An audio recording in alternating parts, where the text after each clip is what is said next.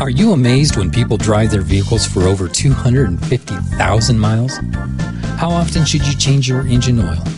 What techniques can improve your mileage? Would an expensive fuel injection cleaning improve your engine performance?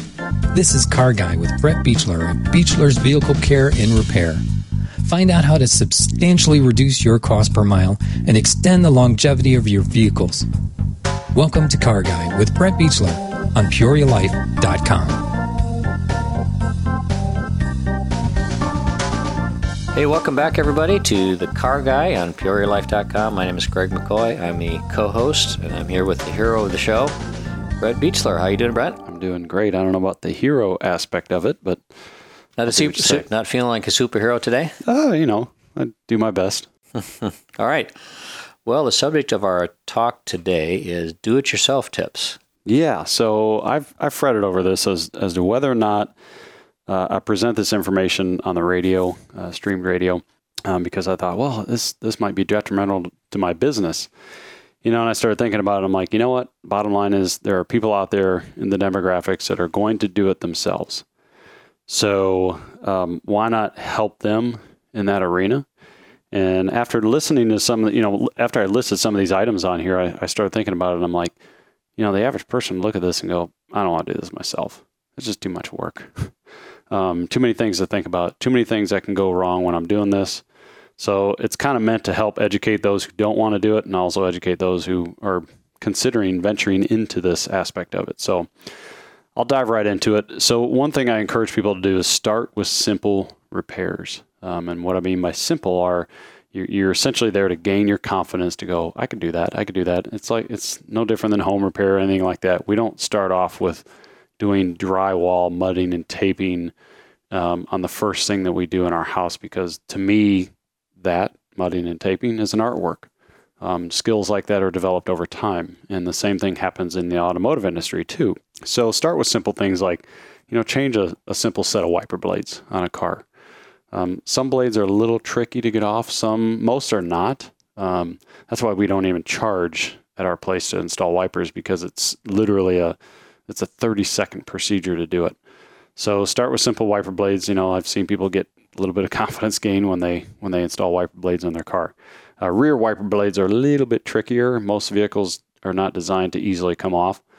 So you got to be really careful, because on the rear wiper blades, you can break the arm and you can instantly turn a $10 replacement or $20 replacement into about a $120 repair, breaking the rear arm.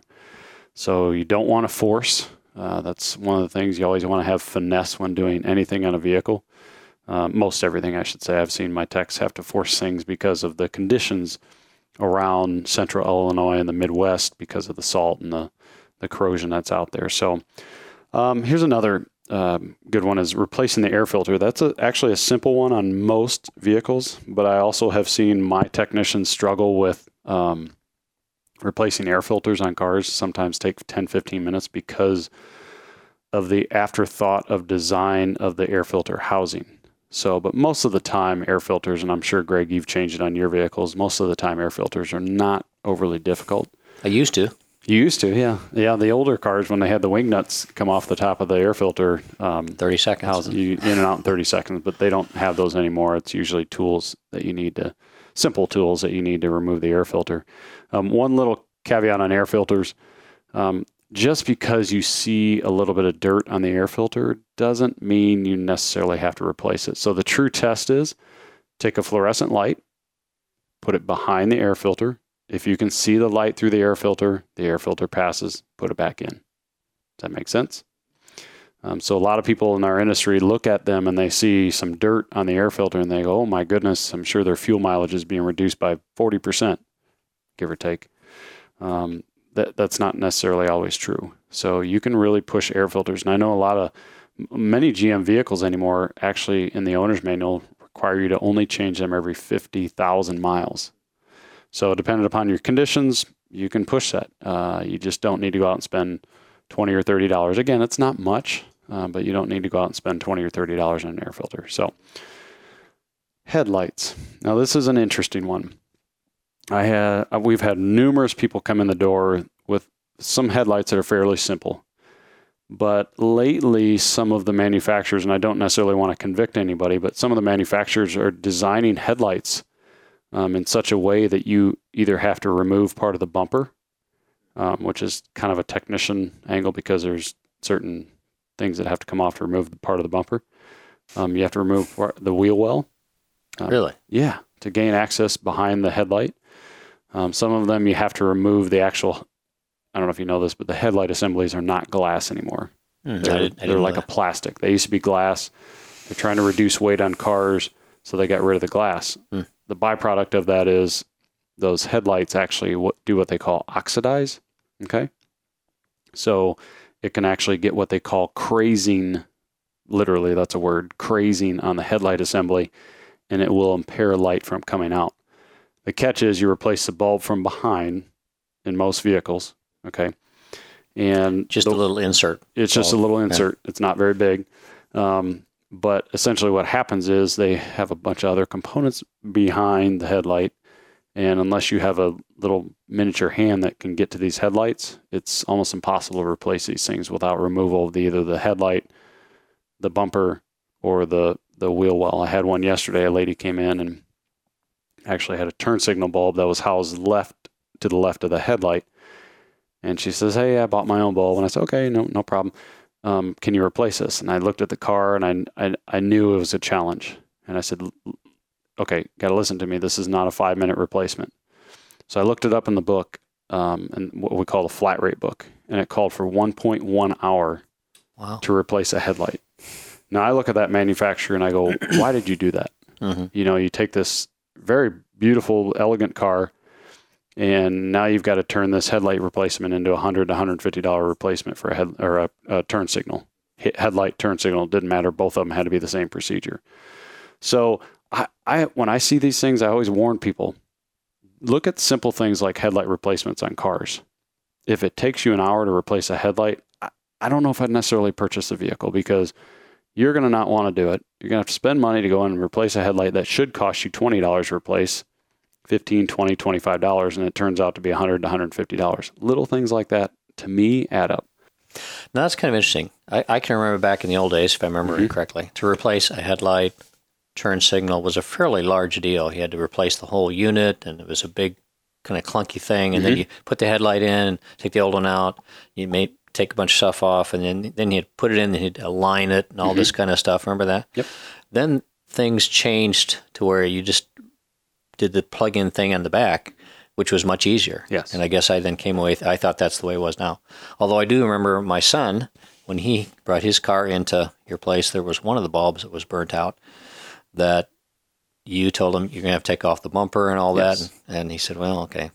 Yes. That's crazy. Yeah, it's unfortunate. So it looks like it's going back the other way now. It is kind of going back the other way. Complex to simple, now it's going back to complex. Yeah, but not on all vehicles. That's where I tell people there's hope out there because there are still manufacturers out there that see this and they go, you know what, the average person should be able to replace a headlight on a car.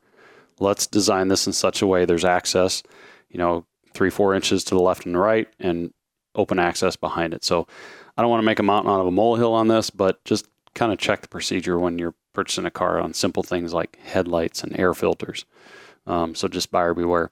Back to the wiper blades. The newer cars, there are some wiper blades out there that are costing $30, $40, $50 a pair on a wiper blade. So be aware of that when you buy the car. It's like there's a few items that I always kind of list out for people: tires, wiper blades, air filters, headlights. How much do they cost? You want to prepare yourself before you get into purchasing a car like that because you don't want a surprise.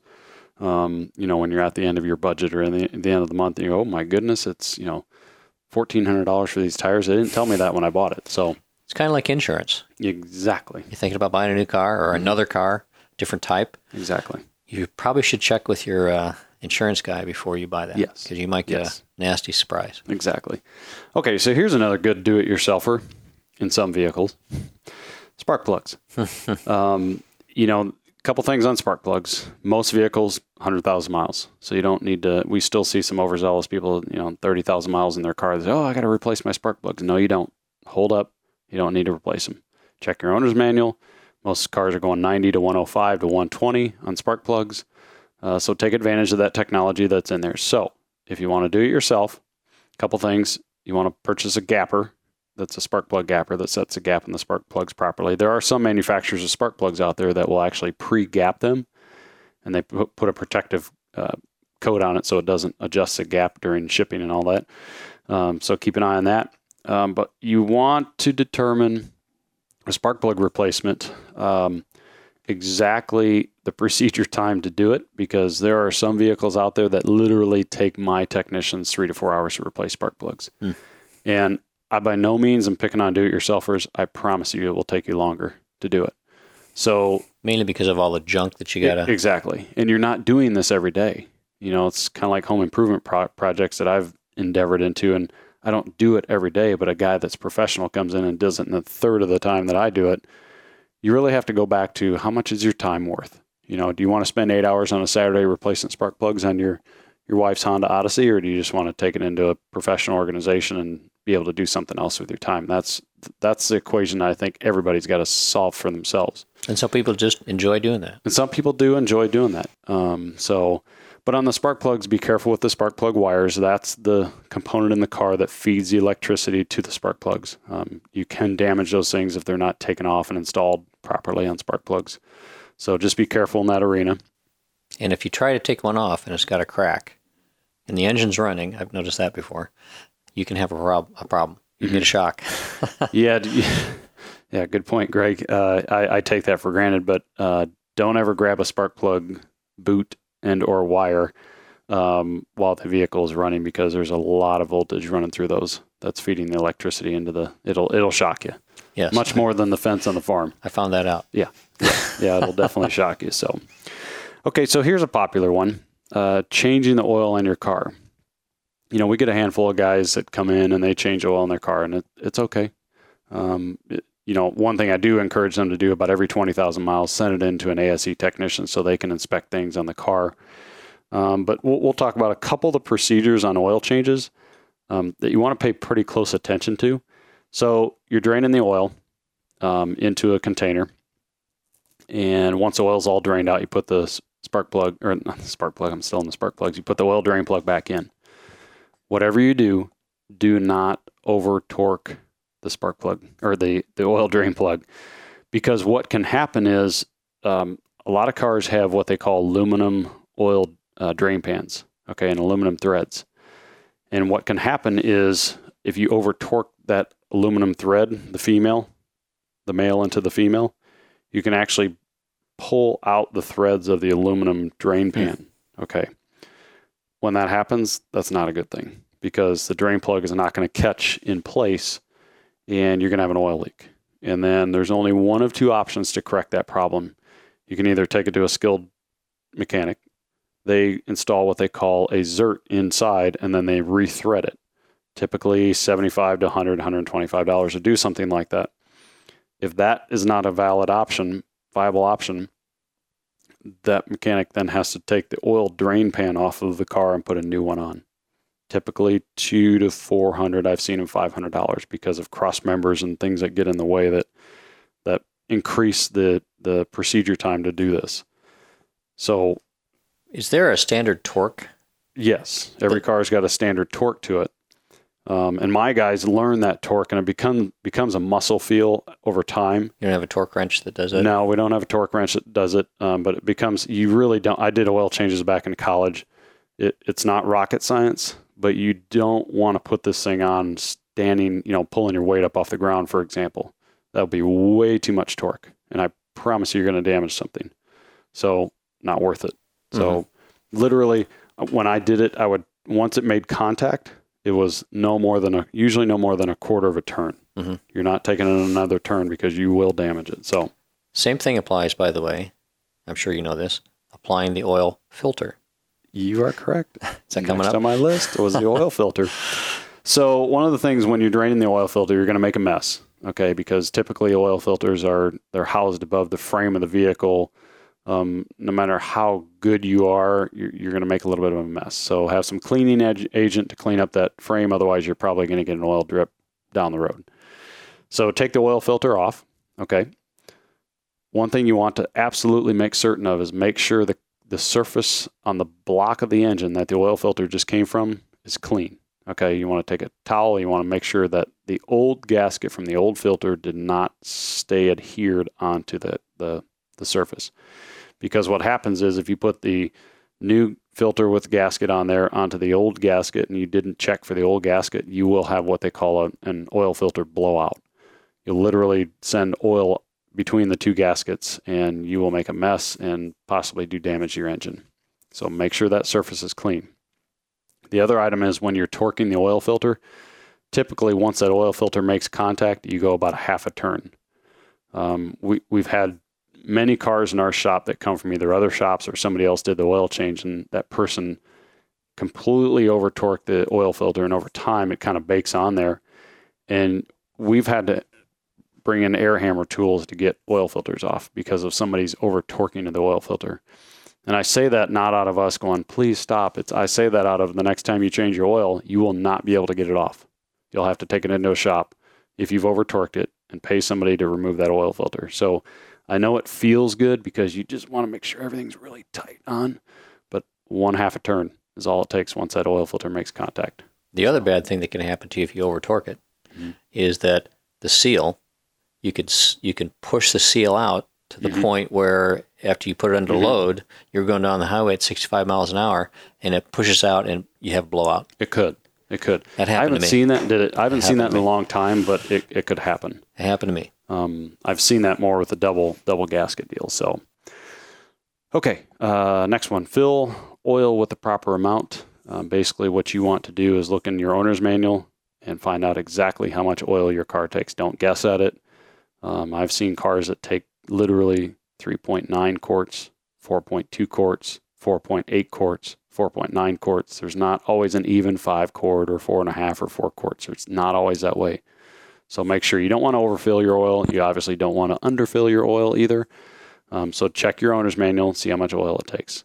The other thing is make sure you know which type of oil goes back into your crankcase of your engine. I've seen people just pull oil off the shelf and it will sustain it. It will do it okay. It will perform okay. But the manufacturers, for example, want a specific oil in there for a reason. And that's for engine running as long as they can and fuel economy. Those are the two reasons for it. So make sure if your car calls for 0W20, put 0W20 in it, period. Don't deviate, okay? One thing I did fail to mention is a good investment if you're going to do your own oil changes is have a pair of ramps. I've done this before myself when I lived in different states and I knew how to do things and I thought, might as well do it. I've got the skill to do it. But invest in ramps. They're super solid. They're super safe. And it allows you to do things under the car that you wouldn't normally be able to do. Make sense? Mm-hmm. Okay. With the ramps, it allows you to do things like inspect the CV boots. And what a CV boot is, a constant velocity boot that encases the grease around your front drive axles. So most cars are equipped with front wheel drive, as everybody knows. But on these drive axles, there are 2 boots per axle. There's one on the inside, 2 on the inside, 2 on the outside. The outside ones get the most wear and tear. You will see those because they have to flex every time your vehicle turns. Once a crack develops, it releases grease, and then your lubrication for those joints goes away. Okay, so you want to get those boots replaced as fast as possible. Most anymore, though, we're seeing that CV drive axles are just as inexpensive as the boot itself and the labor time to do it. So if you got a cracked boot, you're either going to replace a boot or replace a drive axle. Not terribly expensive, but it will happen on front-wheel drive cars. It sounds expensive. Relatively speaking, it'd be a very difficult do-it-yourself procedure because of tools and skills required to do that. But typically speaking, $200 to $300. So about a car payment, maybe a little bit less sometimes. So inspect the CV boots. Okay, next, inspect the inside and the outside of the tire wear. Most people inspect the outside of the tire wear, but the nice thing about doing an oil change hoisted on ramps or having somebody else do it is they can inspect the inside tire wear because like I've mentioned on previous shows, I don't know how many times we've looked at tires and said, yeah, they look good. And then the technician hoists it and looks at the inside of the tire and there's something wrong with the control arm to where the inside of the tire is wearing. You got steel cords sticking through. But if the car's up on the ramp, check the inside of the tires and make sure they're wearing okay. Because if you got some abnormal wear, uneven wear on the tires, you've got some kind of alignment issue or some kind of suspension steering issue in the car that needs to be taken care of as soon as possible. Otherwise, you're going to wear tires out really, really quickly. Okay? inflate tires. We've talked about this many, many times. Do not look at the side of your tire, and the side of your tire usually says inflate up to 44 pounds. Okay, that's the tire manufacturer telling the car manufacturer, here's our tire. Here's how much you can inflate our tire up to. Don't go beyond it. But with that said, you do what you want. Most manufacturers are 30 to 35 pounds. Look on your door placard. Inside most vehicles are, I would say over 90% of the vehicles, the tire pressure is on the inside of the driver's door pillar. So that's where you check. Okay. Mm-hmm. And inflate the tires when they're cold. Don't do them when they're super hot. You just got off the, Indy 500 and tires are 3 times the temperature they should be. Mm-hmm. Okay. Fill fluids. Make sure you're filling the proper fluids in the proper place. I can't tell you how many times I've had do-it-yourselfers come in my door and say, hey, I put coolant inside my washer solvent tank. It happens. And what do I do? So you've got to extract them. It's not a major deal, but it's a pain. Buy a new car. Yep. Yeah, right. But it is not a major deal. But, things like getting washer solvent inside the coolant, that's an infraction of the coolant. So essentially what we have to do in those situations is if it didn't get into the rest of the system, we can extract it we've got a sucking machine. But if it did, you got to change it all out. And it's not worth it. So make sure the fluids are respective to each fluid that's going into the system. Okay. Inspect all lights. Unless you've got a reflective garage door, I would have somebody back there checking the brake lights. Otherwise, you can check all of your lights. Turn your hazards on, your parking lamps, your hazards, your parking lamps, turn your headlights on, high and low beam, check all your lights, make sure everything's operating. You've got lights that mark the corner of the car at night that a lot of people don't pay attention to because they're little tiny bulbs that are about the size of the end of my pinky. So make sure you're checking those lights too. Okay, so you got the lights, wipers. You want to check for tears or what they call in the baked position, where one side is cooked in one position because of the sun. Usually you get a chattering symptom on wipers when that happens. Time to change your wipers. They're done. Okay, we talked about inspect the air filter, the belt. Most vehicles are equipped with one belt anymore. It used to be 2, 3, 4 belts. The manufacturers have come along, put what they call a serpentine belt in the car. What you're looking for is 6 cracks per inch in the belt. Okay, if you've got a little inch area of the belt and you see 6 cracks, it's time to replace the belt. Those can be a little bit trickier because some vehicles have what they call engine mounts that have to be removed in order to gain access to removal of the belt. That's where I encourage people try not to do it yourself, because you actually have to hoist the engine in a particular area, remove the engine mount so the engine is not suspended on nothing, and then remove the belt, put the belt on, and put the engine mount back in place. Not for the beginner do-it-yourselfer. Okay.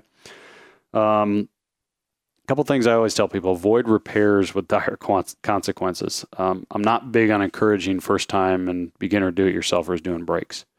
There's some things that can go wrong with either bleeding the brakes or moving calipers back into position, with calipers being the component that actually is the skeletal muscle system of your brakes. Things can go wrong there. It's like I always say, it's one thing to put an air filter in wrong or, do something like that wrong, but it's another thing to put a brake pad on incorrectly and you've got malfunctioning brakes. That's pretty self-explanatory. Not a good thing. Not a good thing. Timing belts are one that I don't encourage. I've seen a handful of guys that do timing belts on their own at home.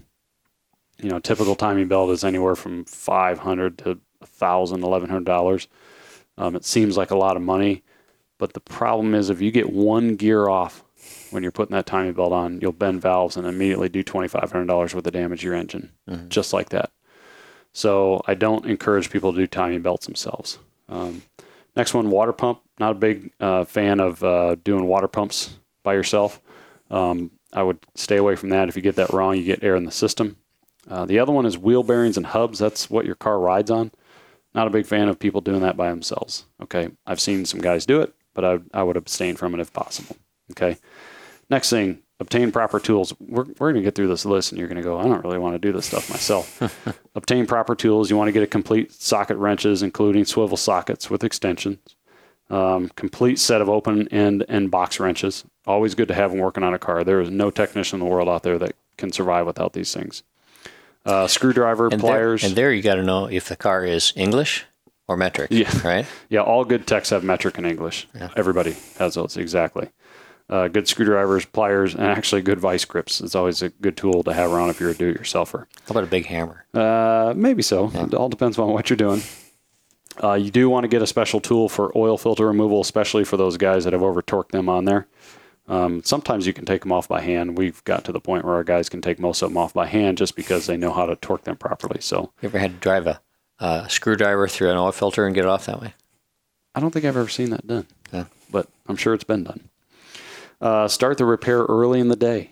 So if you need to run to the shop, it's kind of like a plumbing job. You're usually at the hardware store 3 times a minimum. Mm-hmm. Preparation, repair manual, and a good one to go to is YouTube.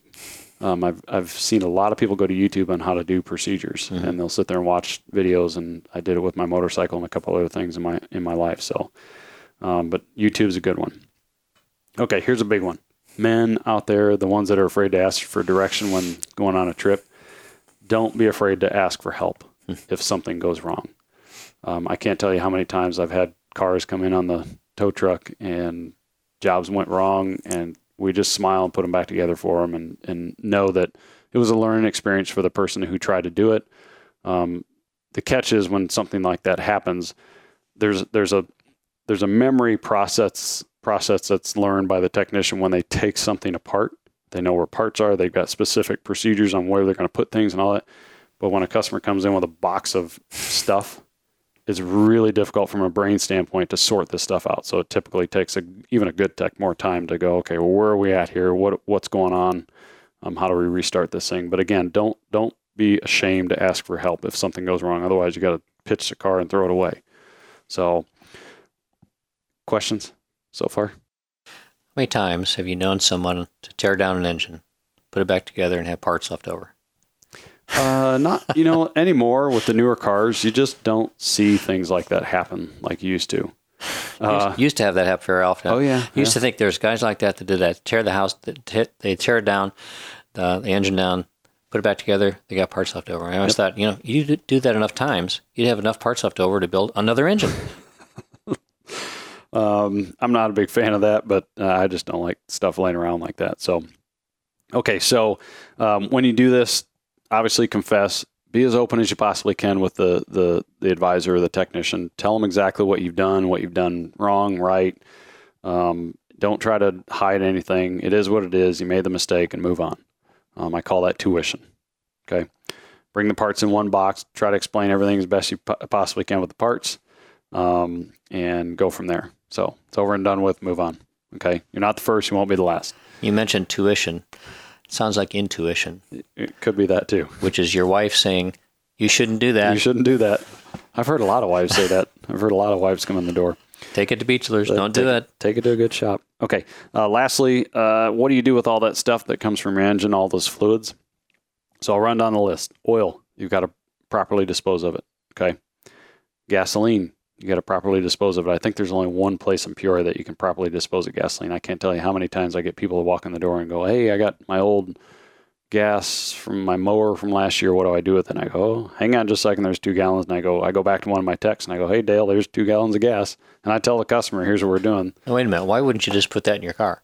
That's what he does. Okay. He goes and puts it in his car and puts it in his tank because the customer, quite frankly, doesn't want to use the gas anymore. And I say, okay, it's probably okay to put in your car. Nope, I don't want to do that. Okay, here you go, Dale. Here's 2 gallons of gas. Gasoline, you got to properly dispose of or put it in your tank. We really look at that as parts per million. You're putting a gallon of old gas in your tank and you got 15 gallons of new gas in there. It's a mixture thing. It's not a big deal. Put it in your gas tank if you'd like. Transmission fluid, properly dispose of. Power steering fluid, you got to properly dispose of it. So either take it into a place like, like an Advanced Auto or something like that, that'll recycle your fluids. The one, believe it or not, you don't have to properly dispose of, and you can put it down your drain, is antifreeze. Really? Yeah. So coolant, you can put down your drain legally, and nobody's going to come after you. So wow. I know it seems a little odd. Other states are different. They got to recycle them properly, but coolant is the one you can put down your drain. So that's my wrap up for the do-it-yourselfers. Wow, that's great. Well, it'll be interesting to see if you get more people in to your shop because they did it yourself and mess it up. Yeah, exactly. Good point. All right, well, thanks everybody for joining us today for The Car Guy on PeoriaLife.com. We'll see you next time. PeoriaLife.com